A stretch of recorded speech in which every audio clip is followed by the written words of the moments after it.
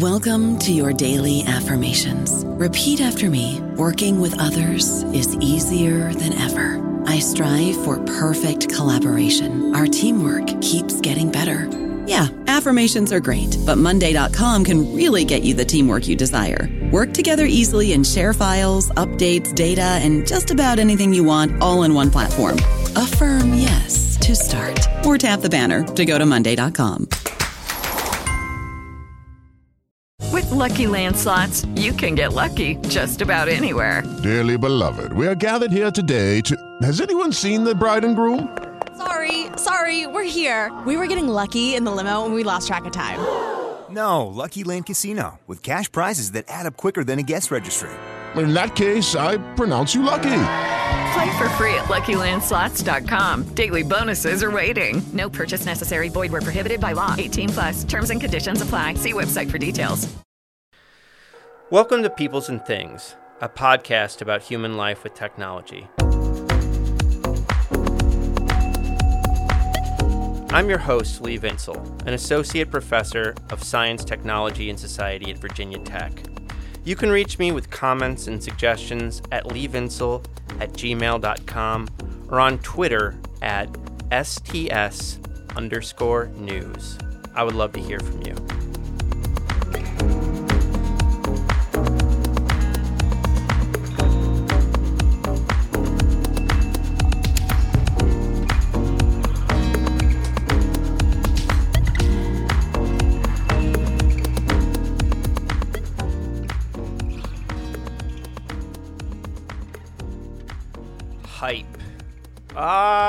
Hype.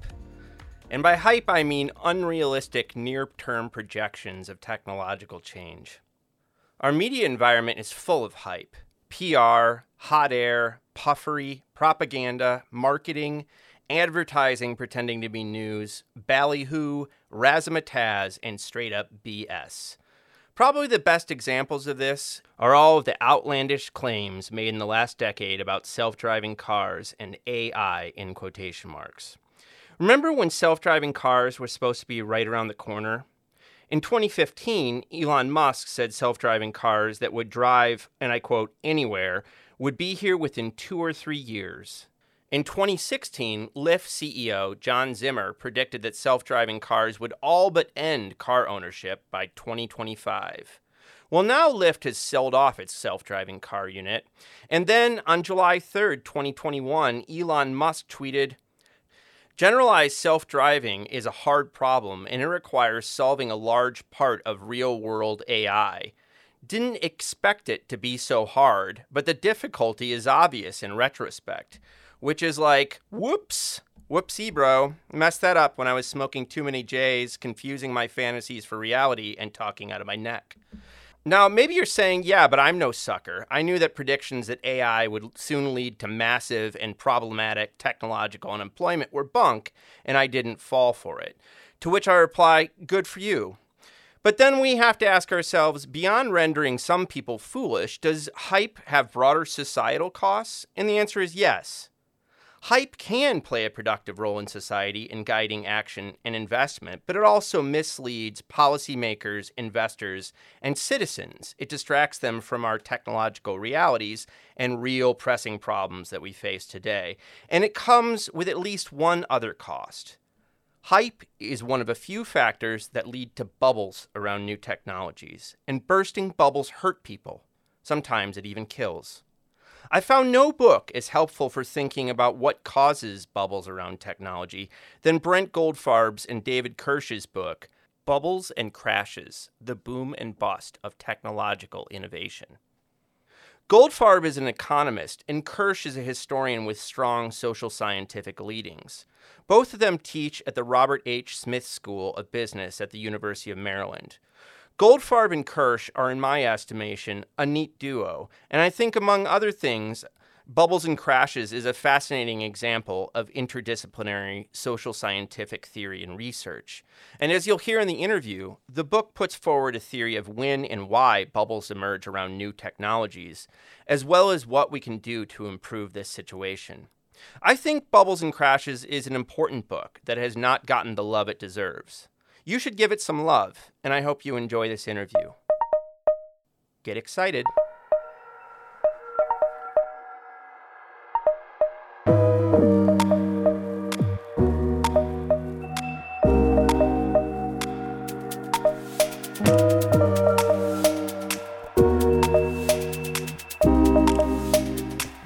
Brent and David, thanks so much for taking the time to talk to me today.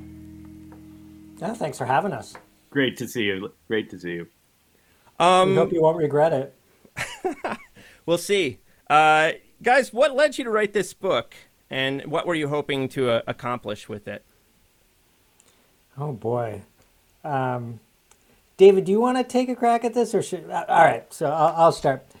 We had written a previous paper on the dot-com boom and bust, and we were frustrated by that paper because it had what we'd like to call an N of one. So we studied the dot-com boom and bust, and you can't really understand the causes of a bubble if you just have one bubble, and you call it sampling on bubbles. So we wanted to look at a broad range. We decided to look at a broad range of technologies and try to figure out if we could find antecedents or underlying causes or things that made certain technologies more or less likely to be subjects of market speculation. But that was just a paper. And I, in my ignorance, pulled David along to write a book, which he did not want to do, because he'd already done that. And he was like, you don't want to do that. And I won that battle, mostly because what we were trying to do didn't fit into a paper. So we had no choice. And in the process made at least my parents very happy, because now they have something to hold up the short leg of their coffee table. Right. You guys lay out a kind of simple and clear model, I think, of how bubbles form. So do you want to start by outlining that for us? David, you want to give it a shot? Yeah, I think, the one thing maybe Brent left out in that account of the book is that the working title for most of its life was "When Are There Not Bubbles?" Right? And so I think that was, we were really trying to bring some kind of methodological rigor to the study of bubbles, and really focus on finding something that was associated with bubbles, but not always so. So the idea was, sometimes certain technologies generate bubbles and certain technologies don't. And so that was really the trying to figure out like which ones do and how would we kind of describe or characterize those technologies that do cause bubbles, and and kind of how does that path work. And so we ended up with this kind of 4-part theory of bubbles, where you sort of need uncertainty. So all of these big technologies have a degree of uncertainty associated with them. You get something new. How is it going to be used? Here, telephone comes along. How quickly is it going to be adopted? Which customers are going to use it? What different kind of applications will they find for it? Will it, men use it, women use it, farmers, business people, to talk or to, to transact business, trade stocks, what have you. So you need uncertainty associated with this innovation, and then you also need, or what we observe to be common in most of these cases, is you need lots of novice investors who don't know what they're doing. So, whether that's because the entry costs into a market have fallen, or there are new markets opening, new ways to trade, new kind of venues for exchange. So, those two features we knew were really important, and lots of people who'd studied bubbles beforehand had seen that.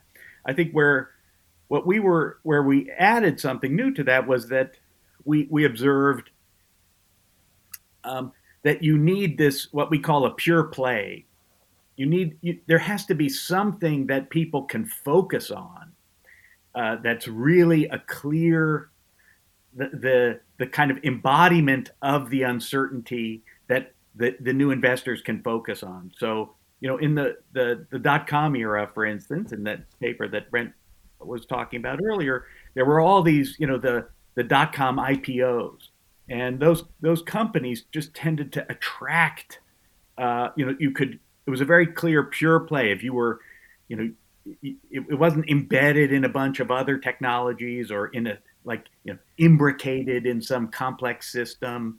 It was just, here it is, bet on it. And then I think the fourth piece of it was the importance of narrative. We call it narrative, but the idea that, and we sort of picked this up a little bit from Robert Shiller, and he has this book on narrative economics, sort of calling for the importance, invigorating the economics with an appreciation of the importance of narrative, which I think cuts very much against the grain to a lot of practitioners in economics, but which is obviously bread and butter to those of us who study history of technology, history of business, etc. And the idea there is that the narrative is what sort of coordinates everyone's thinking about the thing. So you need the narrative and the pure play to give the novices something to bet on the uncertainty. If that puts all four things into maybe one sentence for you. Brent, do you want to add anything on the model? I'll just add that I think David did an excellent job. The surprising thing, at least to me, was just the power of the narrative to transform both industrial history and industry outcomes. And there's limits in some sense. There were very real. One of the bubbles we study is aviation in the late 20s, and there's the narrative runs into the wall that is the limitations of the technology and how quickly that technology can improve even with a whole bunch of investment. And so it's not all powerful, but it is compelling and drives the behavior of many people and has a lot of social welfare implications. I think people get caught up in stories to their detriment. Yeah. But at the same time, you need it in order to coordinate some sort of vision in the future and coordinate action. So they're not all evil or something like that. I don't want to, that's just not true. Yeah. There's not a lot. I mean, there are some evil people in your book maybe, but that's not really the focus here, I would say. No, not at all. Right. Among other things, I see Bubbles and Crashes as a really neat interdisciplinary project, and I want to kind of give listeners a sense of how it came to be from the different traditions you guys came from. So, David, you wrote an earlier book on electric vehicles in the first decade or so of the 20th century, and you've also done some important work preserving the records of the dot-com bust of the first decade of this century. So how did Bubbles and Crashes connect in your mind to the earlier work that you had done? Yeah, so for me, I realized actually both books, in a sense, were sort of social science history. I don't know if that phrase is still acceptable or au courant, but the idea that we kind of can combine or that we can allow social science to shape some of the questions we ask as historians. So, the electric vehicle book was really started as a question about path dependence and lock-in. So that it really came out of conversations I'd had with people like Paul David and Brian Arthur when I was a PhD student at Stanford, and I was sort of looking for a case to test. It was my case selection was informed by social science, which, again, some of my historian colleagues might shudder at. Like, how could you? But I felt that was a worthy question, that the social scientists might actually need some history to help them answer. It is the choice of internal combustion an instance of path-dependent technological selection, where perhaps the best technology didn't win? That was the question. And in the same way, I feel like bubbles and crashes came out of this sort of when are there not bubbles problem, this sort of social science informed problem with sort of prevailing theories of bubbles. That, I'm not a social scientist, and I don't play one on TV, but I kind of am just familiar enough and just interested enough in the kinds of questions that social science is asking, that I feel like every now and again we have to bring, kind of take that deep dive into the history to figure out if we can help social science in that instance. Mm-hmm. And Brent, you have a PhD in economics. So what made you want to work with a historian? Did something terrible happen in your childhood, or was there an extra explanation? David doesn't even know this. I didn't want to go into this. No. So yes, I have a PhD in economics, but my advisor was an economic historian, and I was always interested in history, actually from before I got my PhD, and so it was a very natural. Lee, there's two answers to this question. So the first is, I love going into libraries and smelling old books and picking up old things. And I feel that's a very soulful activity. So pursuing history and understanding history is a form of consumption for me. Having said that, I think we ignore history and the context of big economic phenomenon at our peril. I sometimes refer to economics as the asocial social science, because its theory of behavior is so devoid of realism that it has led us astray in understanding how people behave and the motivations for those behaviors. And so I think that history provides, and in this case technological history, because that's my interest, provides a tool to demonstrate the importance of understanding the contextual factors around decisions that, say, a pure neoclassical economist might ignore, or frankly be ignorant of.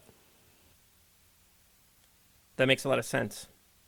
One of the things I like about the book, and I think this is where the interdisciplinary social science history part comes in. One place it really comes in, beyond the theory building you guys do, is that you use this list of 58 technologies to kind of test out your ideas, which I think is just really neat. And is obviously not the way many historians of technology, or business for that matter, would approach the topic. So where maybe we should talk about that for a second. Where did the list come from? And, could you give a kind of a few examples just to kind of like show the wide variety of things on the list? Oh, what a fun question. So I want to give David credit. He found the list, and for that. But I will point out, before David, I'll let you describe what's on the list. But I will point out that it was written by a Soviet economist, or it came out of a field of study founded by a Soviet economist who had this idea. I can never pronounce his name. Kondratiev, thank you, who had this idea that some technologies lead to, as they diffuse through the economy, lead to long-term growth. And I will note that this is kind of an inspiration for what is now general purpose technology, the theory, general purpose technology theory. And he has a very sad history in that he was executed in the Stalinist purge after 10 years in the Gulag. So, I mean, it's like a very tragic figure as it happens. But he left us with this gift, which is this idea of long wave theory. And David, you want to take it from here? How you put together different lists? So I think the long wave theorists, this is sort of an arcane little backwater of academia that was pretty incidental to any kind of mainstream work in either economics or history, really. But there was a small group that was working on this idea of sort of economic long waves, and in the 1980s they commissioned a series of papers to try and identify the sort of the most important technologies, or to kind of periodize everything according to long waves. And so there was an edited volume, and we kind of plucked these compendia out of the edited volume, and then said, well, if the technology appears on all three or two of the three compendia, then it must really be important. And it has some, there's some really goofy things on there. I think that the automatic watch, right? The long wave theorists must have been really just enamored of their automatic watches, because that clearly was something really, really important. Or what is it? The hydrofoil, or right. is on there, and again, like, it's basically just an application of internal combustion to blow air over water, or whatever. But there are also some very interesting and important technologies that you would, I think, we do associate with these long waves, and things like internal combustion, and the telegraph and the telephone, and I'm trying to think of some other. Well, there's important chemicals like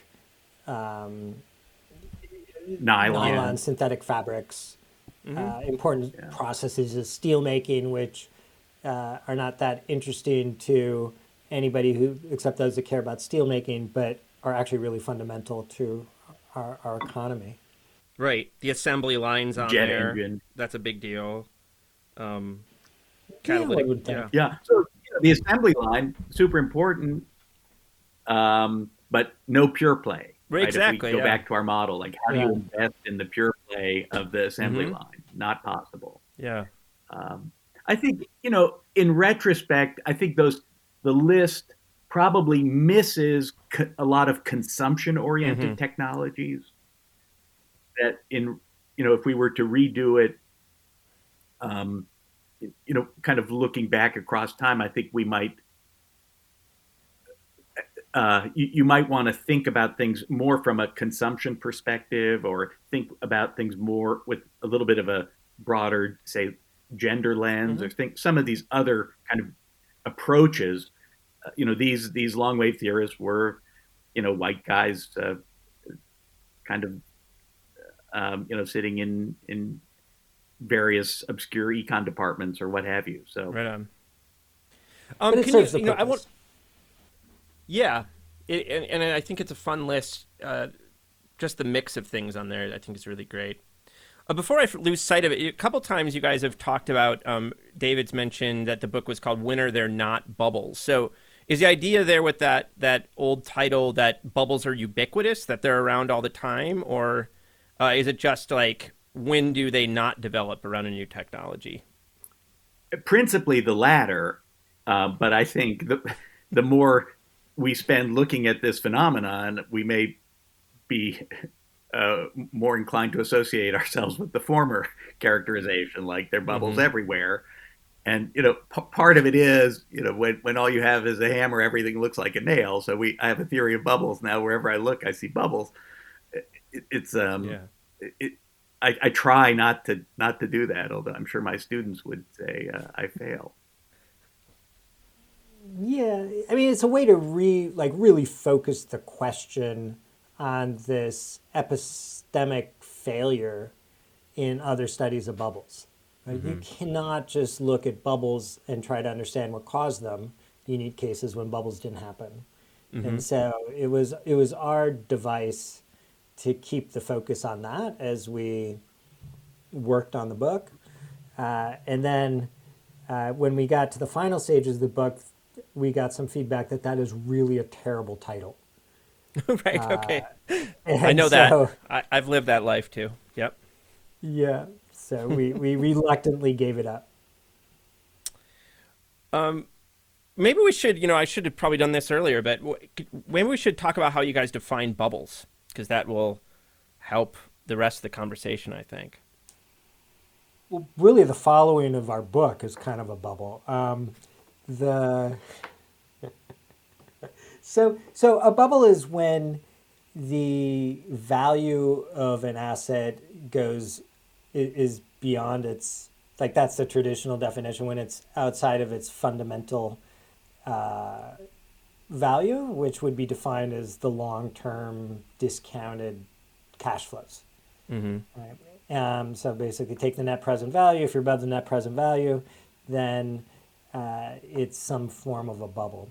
In practice, this is not a very useful definition, because at any point in time, you can't know what the future cash flows from any innovation is going to happen, because or any firm, because there's just a lot of uncertainty about the future.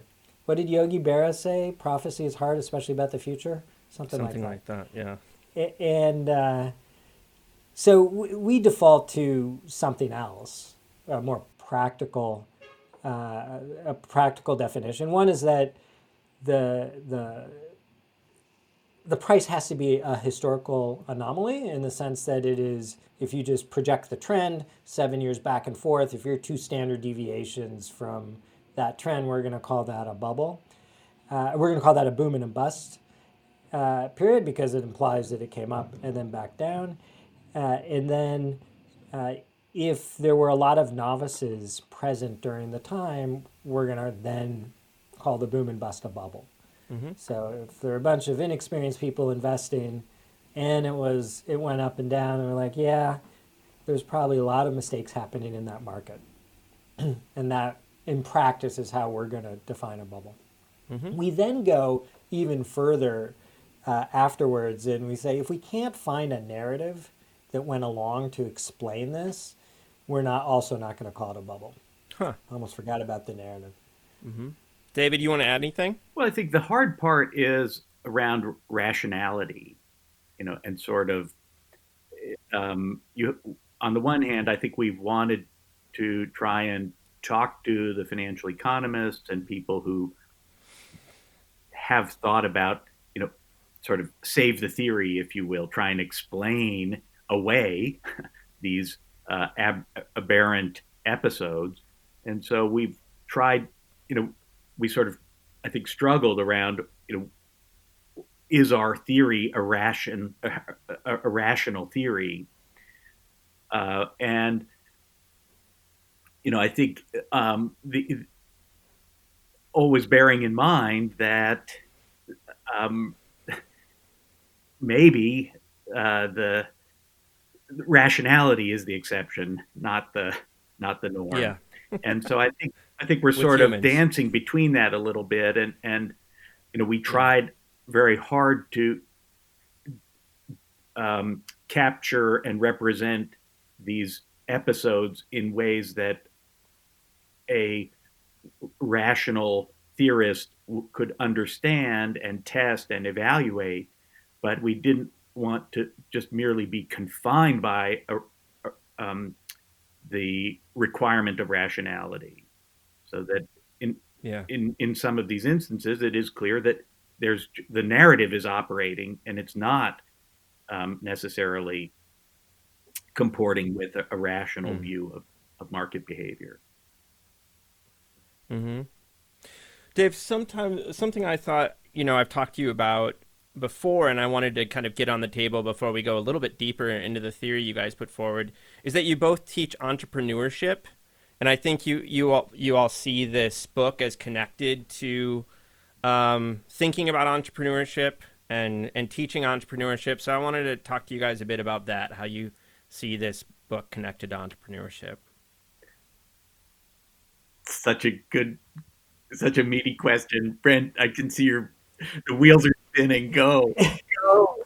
I just remember halfway through writing the book and after the ideas of narratives really came out, because they weren't as present in the early parts of our thinking. And it was really as the book progressed and we evaluated what we observed that we came to recognize, or more correctly, I reluctantly went along with and followed David into this idea of the importance of narrative. And then at one point, it was like, well, you could think of every entrepreneur as a bubble of one. Yeah, definitely. Right? So yes, the entrepreneur, and that's important. Right? And so and you see this all over kind of the tech entrepreneurship, Silicon Valley space, where it's very clear that one of the entrepreneur's job is to construct a story that places themselves, the firm, as a primary beneficiary of a future of some future that they are proclaiming will happen. It's a story. And so the question then, what distinguishes between an entrepreneurial story, or a pitch, if you will, right, and a bubble is how many people come along and the connection between that story and what is plausible given what we know at a certain time. And there are, and those things can get pushed and disconnected and we write. I know you were going to go there, but I'll take you there anyway. Like one of the examples that we write about in the book, and David and I are on record, is Elon Musk is a master at exactly this, at trying to manipulate the story to get people to invest and put money behind Tesla. And we both underestimated. In a way, we underestimated the power. Here, let's frame this in a positive way. We underestimated the power of our own argument around narrative, because certain actors can really drive a story and change historical outcomes. Yeah. Yeah, let's go to Tesla. I want to loop back to entrepreneurship at some point, but I think we should get it on the table. I think people can go back to my old tweets and see that I've made false predictions about the near-term viability of Tesla as well. So I think all three of us have done that. Brent, I think you actually shorted them at one point. Maybe you're still doing that, but I bought some puts. And which are have long since expired outside the money. So yes, I lost a little bit of money. Right on. Not a huge amount, right? Because I knew not to do that. But yeah, it's a good. I should do that too, though, because it'll make me more honest. No, you shouldn't. Why Just do you give think me the money instead if you want to waste your money. That's all right. Cool. Right on. Why do you think we got Tesla so wrong? Do you think it's still a bubble and it's just lasted longer than you predicted? David, I will point out that it's down, like 20% in the last couple of days? Yeah. So it is. David, do you want to take this? I'm monopolizing. Really am struggling with Tesla because I feel like, I may have sent this around. I'm happy to, have you share it again. I set up this little spreadsheet where, you put in 7 assumptions and it spits out a stock price for Tesla. And, 5 years from now. and then discounts it back. And, I defy anybody to actually come up with a fundamentals-based argument for the present, stock price of Tesla. It just is not, it's not reasonable. So I think we are observing something weird. It doesn't, I'm not, I'm not an institutional short seller. I'm not out there. That's not my job. My job, I think, is to try and understand how technology and gets kind of packaged and sold in some way by entrepreneurs, and hopefully to try and see past that a little bit, see that larger context in which those activities take place. And so for me, I continue to think it's like, it's not an $800 billion firm or a $600 billion firm or whatever. It's probably more like a $50 billion firm, maybe 75 or 100. So, again, I'm not that I'm giving anybody stock advice, but like this it still seems pretty crazy to me. And so then I think we have to try and understand, well, what's going on? And here I think I haven't really seen this connection made very yet explicitly, but I think actually if you look back to the GameStop and the AMC kind of bubbles of the last month or so, I think that those techniques, these kind of social movement stock kind of mobilization, I think those techniques were actually pioneered by the Tesla bros. And in fact, it was those activities that sort of chased the shorts from the market. And once, if you look at what the short sellers said when they closed out their Tesla investments, if you look at, they'll say things like, it's not that I'm now convinced the company is worth, X. Yeah. It's that I can't fight the story. I can't fight the mob. And so I think, anyway, I think, again, I kind of, some part of me hopes Tesla really is worth that much, because then it would mean, wow, there's like we could have something that big and that transformative occur in the world. But I just don't think it just doesn't feel real. And so then I think we are kind of back to sort of understanding, well, who are these novice investors? They're like Robinhood, Tesla bros, trading on margin with fractional share ownership, and, the classic novices. There's massive uncertainty, and talk about a story. You've got this Svengali of a storyteller with 40 million Twitter followers out there kind of spinning yarns.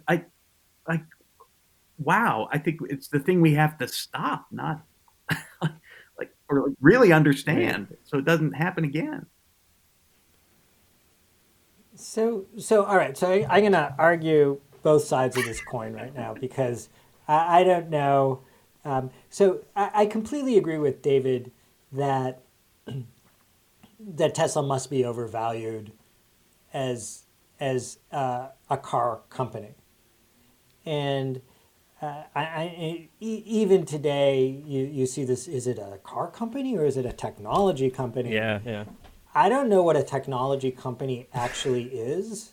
Companies compete in markets, and those markets should define them. There is some sort of autonomous vehicle story floating around, but that is probably one of the most competitive markets on the planet right now in the race to dominate that space.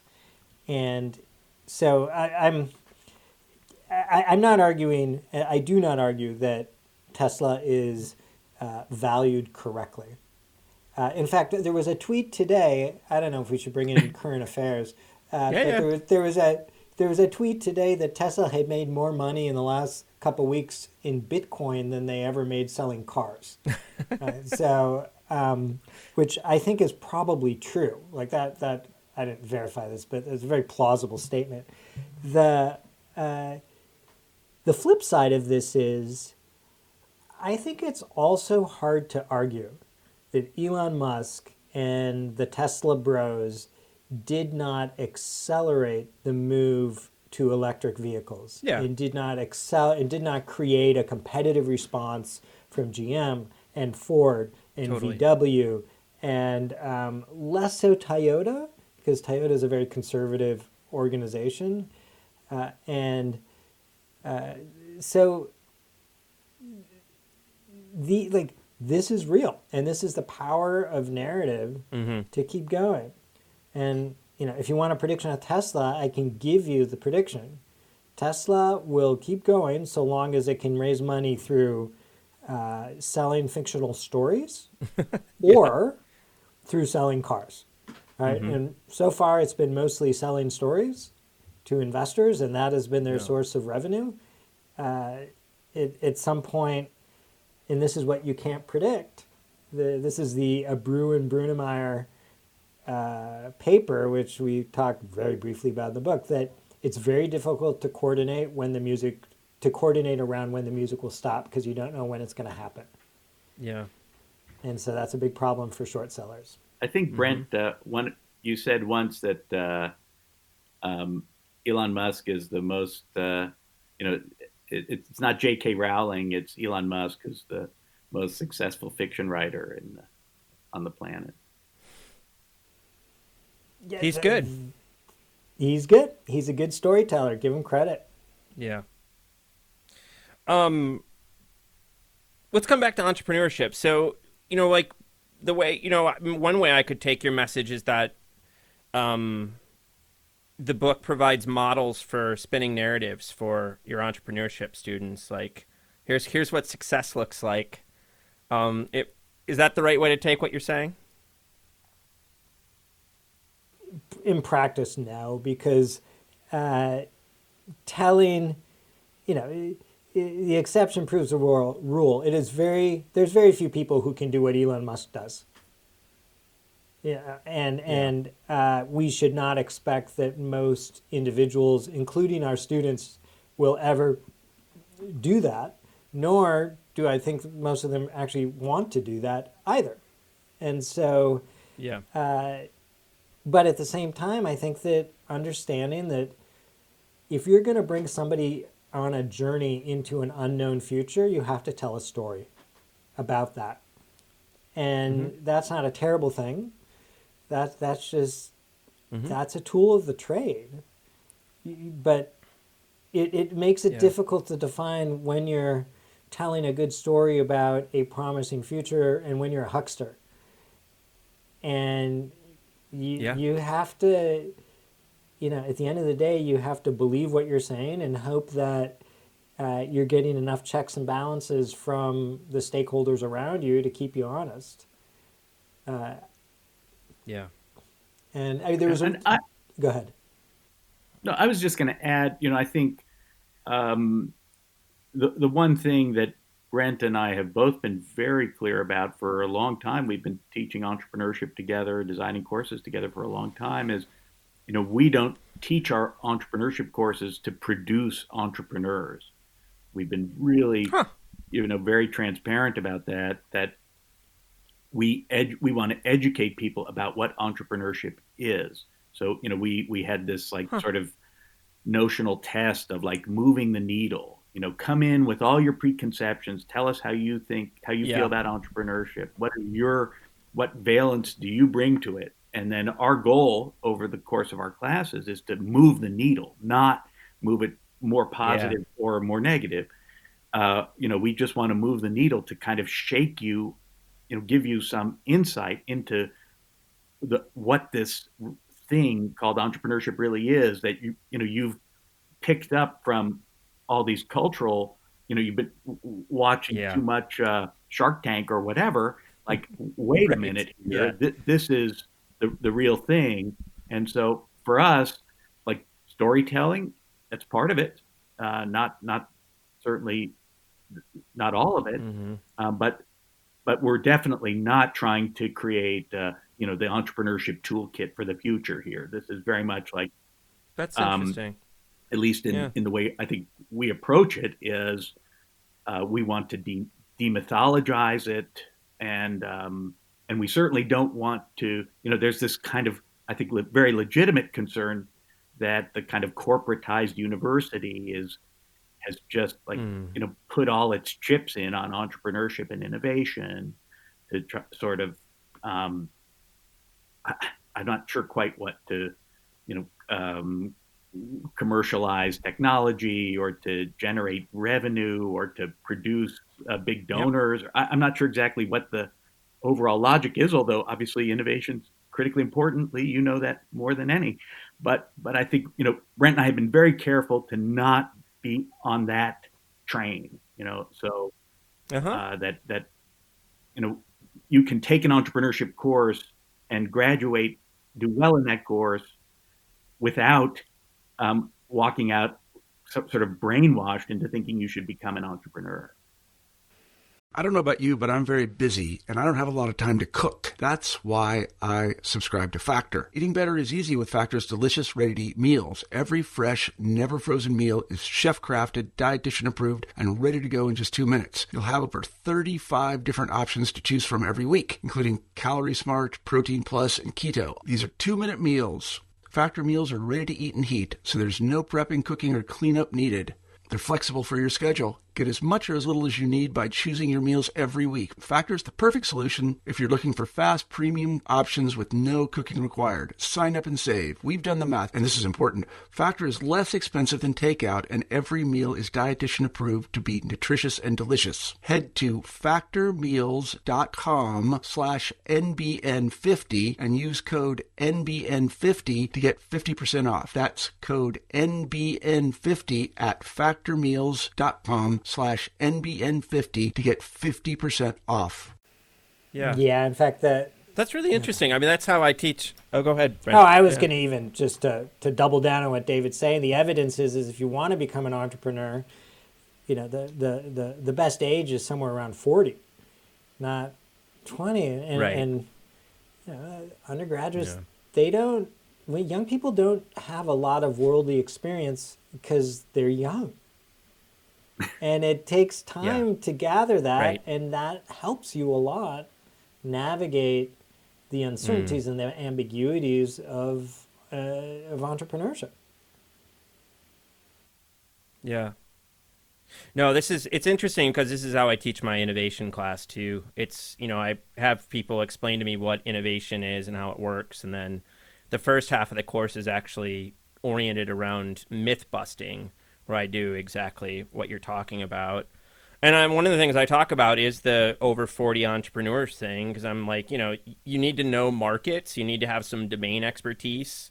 You need to understand, you need to have social networks and understand social networks. And that's all stuff that you really need to be in a bureaucracy somewhere to learn about before you go off on your own. So I want to talk a bit more about narrative. Brent, you put this on David. So, David, do you remember when this started popping out to you that narrative played an important part in this story? Well, I think in a way we considered a number of other aspects of the model. Like, we weren't sure it was narrative initially. We talked about coordinating events, right? Events that kind of coordinate beliefs. And maybe it wasn't that you need a consistent narrative across time, but you just need, President Polk saying, there's gold in them thar hills, and you get a gold rush. But we realized that, in fact, for a lot of the technologies where we did observe bubbles, we couldn't find single coordinating events. So that was like, that theory was a little too parsimonious and it was like too clever by a half. It didn't really work. Or we also at various times thought about, retail facing. Oh, the technology has to be retail facing for there to be, has to kind of touch consumers in some way. And if it's a consumer facing, but then we would find technologies that are consumer facing that didn't have bubbles. So like that didn't work. So I think we kind of had to iterate to it and kind of come around to this idea that there was something about how people understood a technology, and that understanding a technology didn't happen from a blackboard or a technical report, but happened sort of in conversation, in narrative, and how it was reported through the media, et cetera. And so I think it wasn't that I was like, oh, I'm a historian, I'm going to talk about narrative. We kind of, I think we sort of backed onto it in a way, or backed into it because some of our other explanatory concepts were inadequate. Mm-hmm. Yeah. Brent, you want to add anything to that? No, I think that the only thing I will add, and but maybe I've already said this, is that the power of narrative and our understanding of it really strengthened over time. So like I think one of the key moments for me was the space race, and so there was kind of an aviation jet engine sort of storyline behind the bubble in jet engines in the late 50s, and the storyline was all about the space race and defense. It wasn't about I'm going to go buy a jet airplane for myself. Like I guess you had that in the Jetsons, but as one offshoot of that storyline. But the reality is that's not what the discourse was. And then you realize that it's like, okay, it's about things that make for good stories as opposed to and command our attention. And that can come from the fact that you use it, which is where we started with the retail technology, which, by the way, still matters.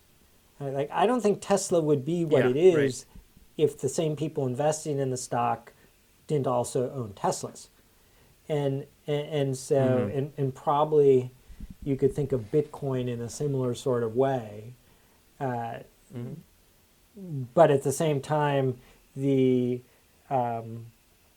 that's not sufficient. It wasn't good enough, and we needed an explanation that was a little bit more powerful, and that's where narrative came in.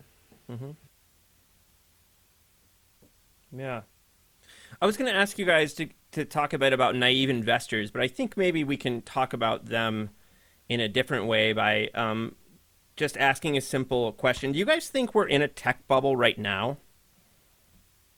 We talked about Tesla, but do you think the bubble's bigger? Oh, David, this is your entree to talk about specs. Right? Like it's the perfect time. So I think there's been this real explosion of these special purpose acquisition companies, this known as SPACs, where you just where everybody is A-Rod has a SPAC, Shaq has a SPAC, every kind of 2-bit billionaire has a SPAC, and they're out there kind of raising money to then go overbid for taking private companies public when the incentives are all screwed up, and the SPAC kind of organizers are going to get 20% off the top, and there's lots of uncertainty in those processes. So I think it's a parlor game around Silicon Valley. Are we in a bubble? Oh, and people kind of adduce the arguments pro and con or whatever. But I just think it's very hard to, when you look. I guess my real concern. So I actually bring this back to Tesla in a way. I think a lot of these SPACs have been electric vehicle, alternative fuel, battery technology based. There's probably not certainly not the majority of them, but probably I'd guess 10 or 15% of them have been electric vehicle based. And the argument goes something like, well, if Tesla's worth 800 billion, we're worth at least like 5 billion. And so, and you're like, no, but you're not, because Tesla's not. And so I think there is this kind of, Tesla is kind of the penumbra under which a lot of this kind of bubbling logic kind of is protected and spreads. And so I think, my real concern is just where do the bubbles kind of what isn't the bubble right now?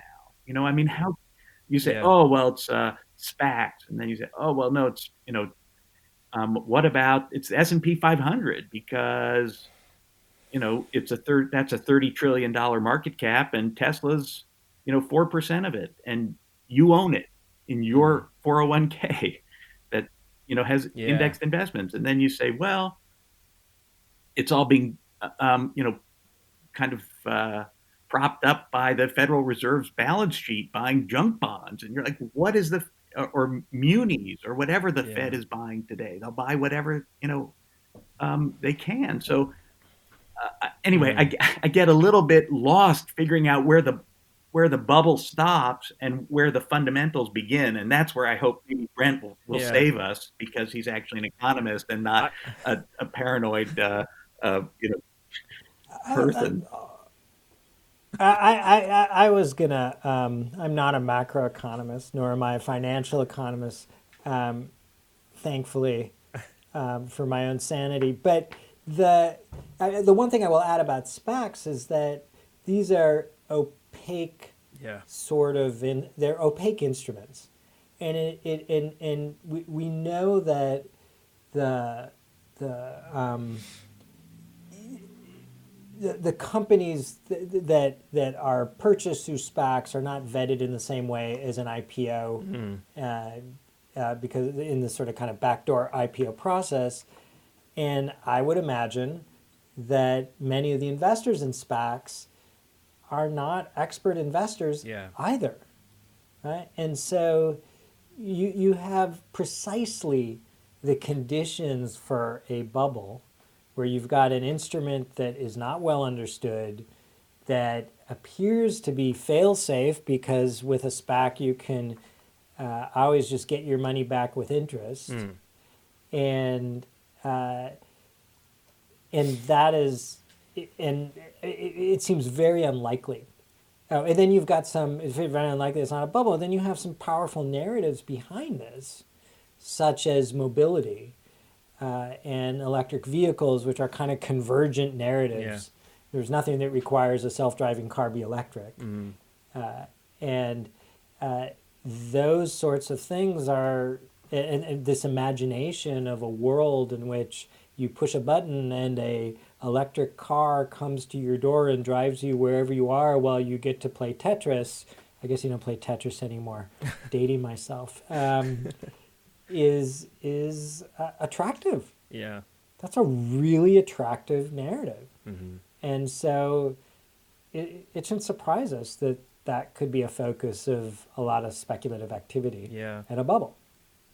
I guess I don't know if you guys have been following the work of Jeffrey Funk or if you agree with his analyses, but he's been doing a lot of analysis recently on profitability of IPOs and startups more generally, and in using like a 10-year cutoff as like, startups are going to be unprofitable for a long time, but like let's start looking at like firms that have at least been around for 10 years.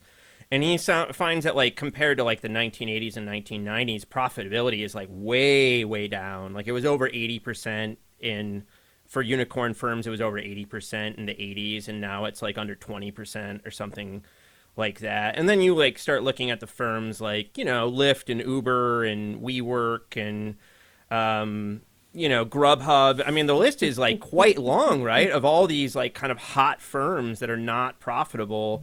And, and they all have narratives around them. It's for me, for most of these things, it's actually quite difficult to see how the business model would be like high growth at any point or high profit.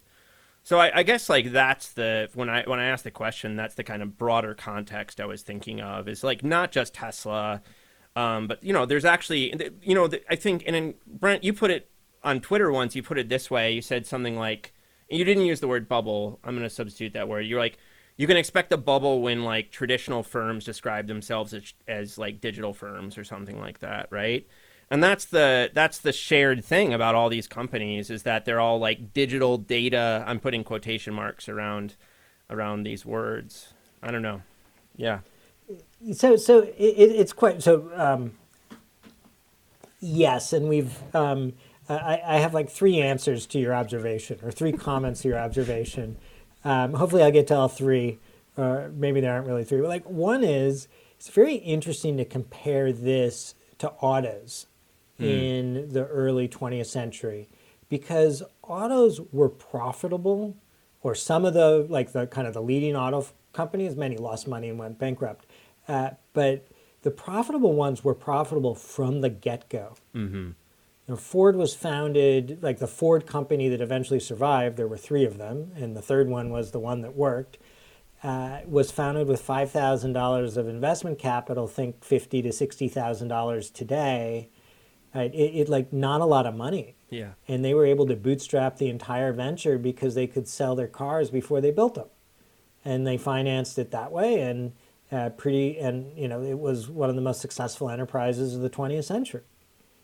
And just in contrast, like to really emphasize the point that Jeffrey Funk is making, and this is similar to what we saw during the dot-com era, where David and I wrote in our paper that it was all about, get big fast and worry about the profits later. Yeah. A very, very similar sort of argument. And so, yes, this is a big problem. It's really interesting to think about not just the companies that you're mentioning, like Uber and Lyft and Grubhub, but there's another interesting company called Luckin Coffee. And Luckin was it was traded here, but they're now bankrupt, which is kind of the point of the story. But they had this idea that they were going to be a coffee network. I don't know what a coffee network is, but it's in their S1, and they were going to compete. They were a retailer in China, and they basically just delivered coffee to people. And so the idea is they would have these kind of light real estate stores, unlike a Starbucks where you actually go in and sit and drink your coffee, and people would order coffee and they would, and you get it delivered. And if you've been to China, you can get anything delivered by somebody on a little scooter. And they were caught fabricating their sales data, so literally fraud. And this eventually led to the bankruptcy of the company, and so this is just the extreme version of a story. Like, they needed a story that would command investors. They decided the story was they needed to have some plausible path to profitability, and they couldn't generate that, so people inside the firm made stuff up. Mm-hmm. The difference is, and this is really interesting, Uber and Lyft, if you look at their S1s, they make similar sorts of statements. Lyft is kind of the worst at this. They're basically saying, you bet on us now, and we're going to control the self-driving car space and be like the app that everybody comes to. They've since divested any interest they have in self-driving technology. Mm-hmm. And it hasn't been sustainable. Their business isn't long-term sustainable.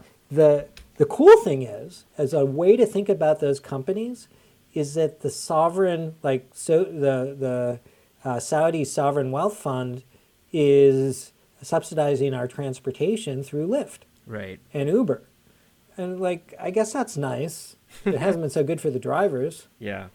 Yeah, or public transit, maybe. The day of reckoning will come. Saudi sovereign wealth fund is going to get paid back by the Lucid SPAC. To compensate some of their billions of losses.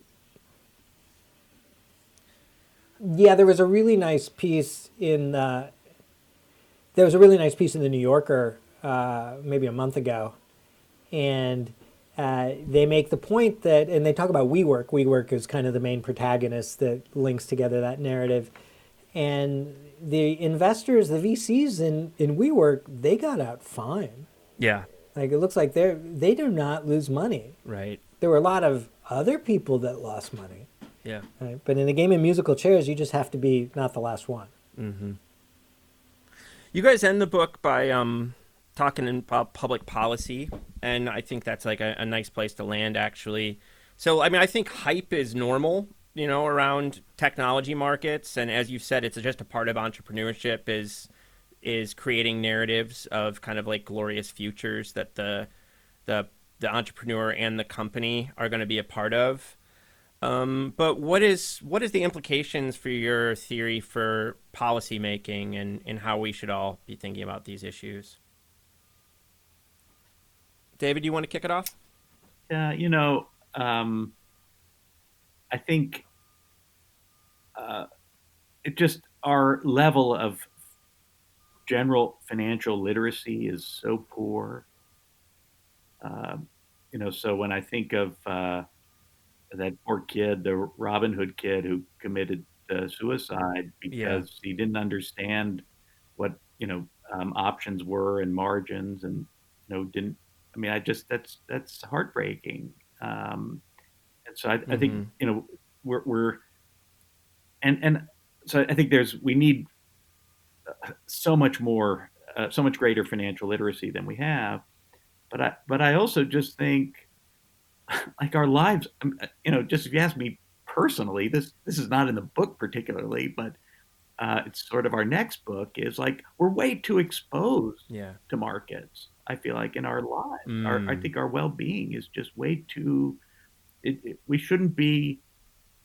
Like, I'm all for capitalism. I am. I think it has improved our lives in countless ways. Even people who were not themselves, who were exploited by capitalists, their kids live longer because of capitalist economic development. So we don't want to throw the baby out with the bathwater, but man, it is just if we don't try and figure out some way to insulate our day-to-day existences from the vagaries of some of these kind of fluctuations, we're just not going to be a very happy people down the road.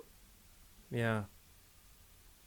I should point listeners to Scott Sandage's book Born Losers, which is a kind of history of how our lives became intertwined with markets in ways that just weren't true before the 19th century or so. Yeah, and I love Scott's book, and I think it really does. Like, we're just kind of living the 150 years past that in a way of, more and more kind of exposure to those forces. Yeah. Brent? Yeah, so in a way, I think that chapter is the weakest part of the book. So if we're going to choose not to read any particular chapter, that's the chapter you don't read. The main point behind it is that investors should spend a lot more time understanding what they're investing in, and the old adage, which we know, is if a story is too good to be true, it probably isn't. And so understanding our own susceptibility to stories in good stories, I think, can really avoid a lot of heartbreak. Yeah. And if I were to, that would be the primary thing. Like, we have some ideas, or we've thought about some ideas of what you could do to taper some of these effects. Like, you could imagine an S1 where they have a success narrative and a failure narrative. Yeah.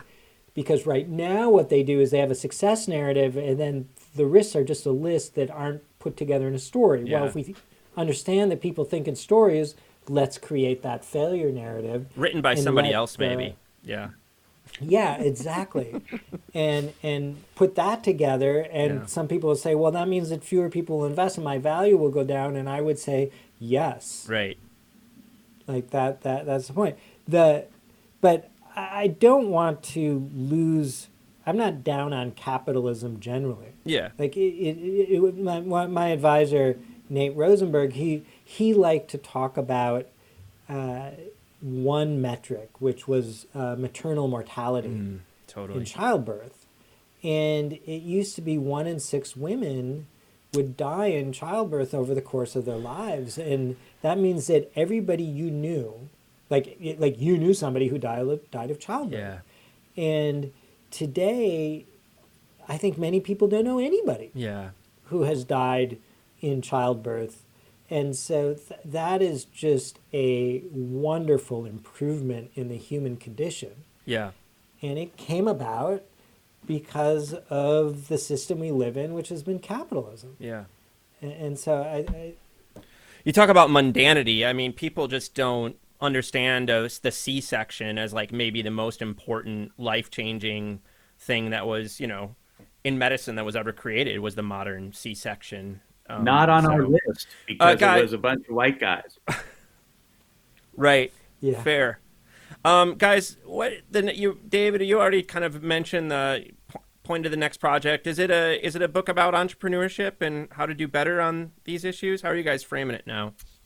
So I think what we're really that's the most hurtful question you've asked all day, because we've been so busy with thousands of other things we haven't talked about it. Yeah. Really. It's well, actually, over the summer we did.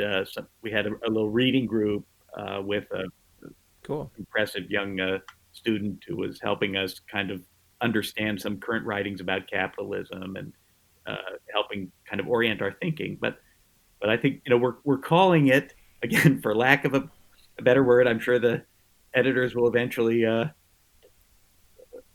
talk us off of this, but experimentalism. And trying to focus on this idea of economic experiments as really the essence of capitalist economic development, and that what we want to try and do is, as we think about designing our social systems, behind the veil of ignorance, et cetera, we want to maximize the fraction of people who can undertake economic experiments, who can engage in entrepreneurship, not out of necessity, but out of desire and opportunity. And I think that's, I think there's some kind of common interest here. I'm thinking of like Raj Chetty's work on the Lost Einsteins, this project that looks at, patents that weren't filed by people who lacked access to certain resources and complementary assets that would have allowed them to generate innovations, et cetera. So, I think that's kind of the direction we see this next project going, is kind of maybe a little bit entrepreneurship for everybody, or many people as possible.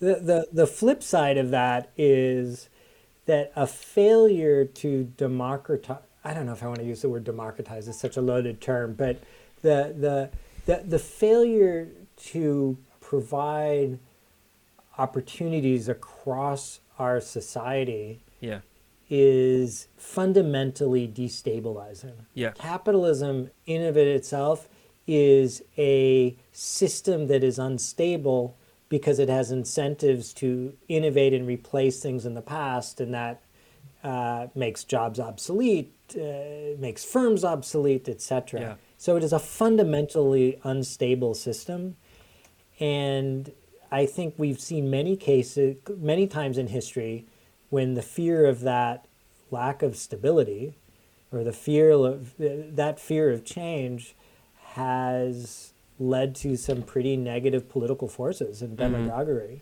Yeah. And you can think of Trump, you can think of darker movements like Nazis, and like all of those movements came out of really uncertain times and difficult situations for a lot of individuals. Yeah. And so if we don't address the stability of the system as a whole, we may not have a system. Yeah. Well, we should stop right at that very dark place and just leave it right there, I think. Yes. Guys, this was as fun as I thought it would be, so thanks so much for talking to me today. You bet. Our pleasure. If we ever start a podcast, you'll be our first guest, Lee. Absolutely, Lee.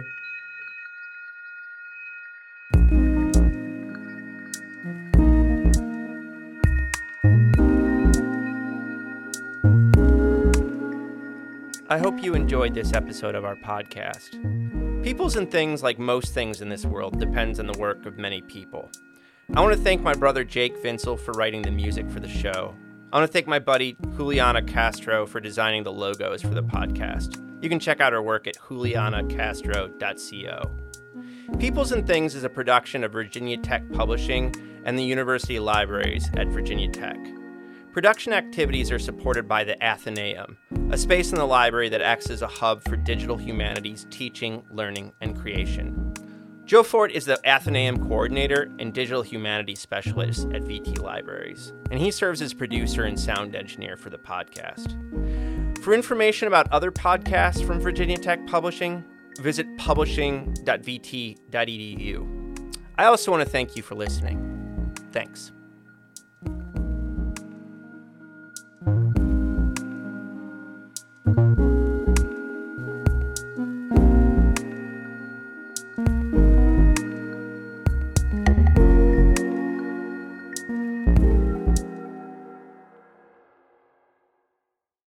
Lucky Land Casino, asking people, what's the weirdest place you've gotten lucky? Lucky? In line at the deli, I guess? Aha, in my dentist's office. More than once, actually. Do I have to say? Yes, you do. In the car before my kids' PTA meeting. Really? Yes. Excuse me, what's the weirdest place you've gotten lucky? I never win and tell. Well, there you have it. You can get lucky anywhere, playing at LuckyLandSlots.com. Play for free right now. Are you feeling lucky? No purchase necessary. Void where prohibited by law. 18+. Terms and conditions apply. See website for details.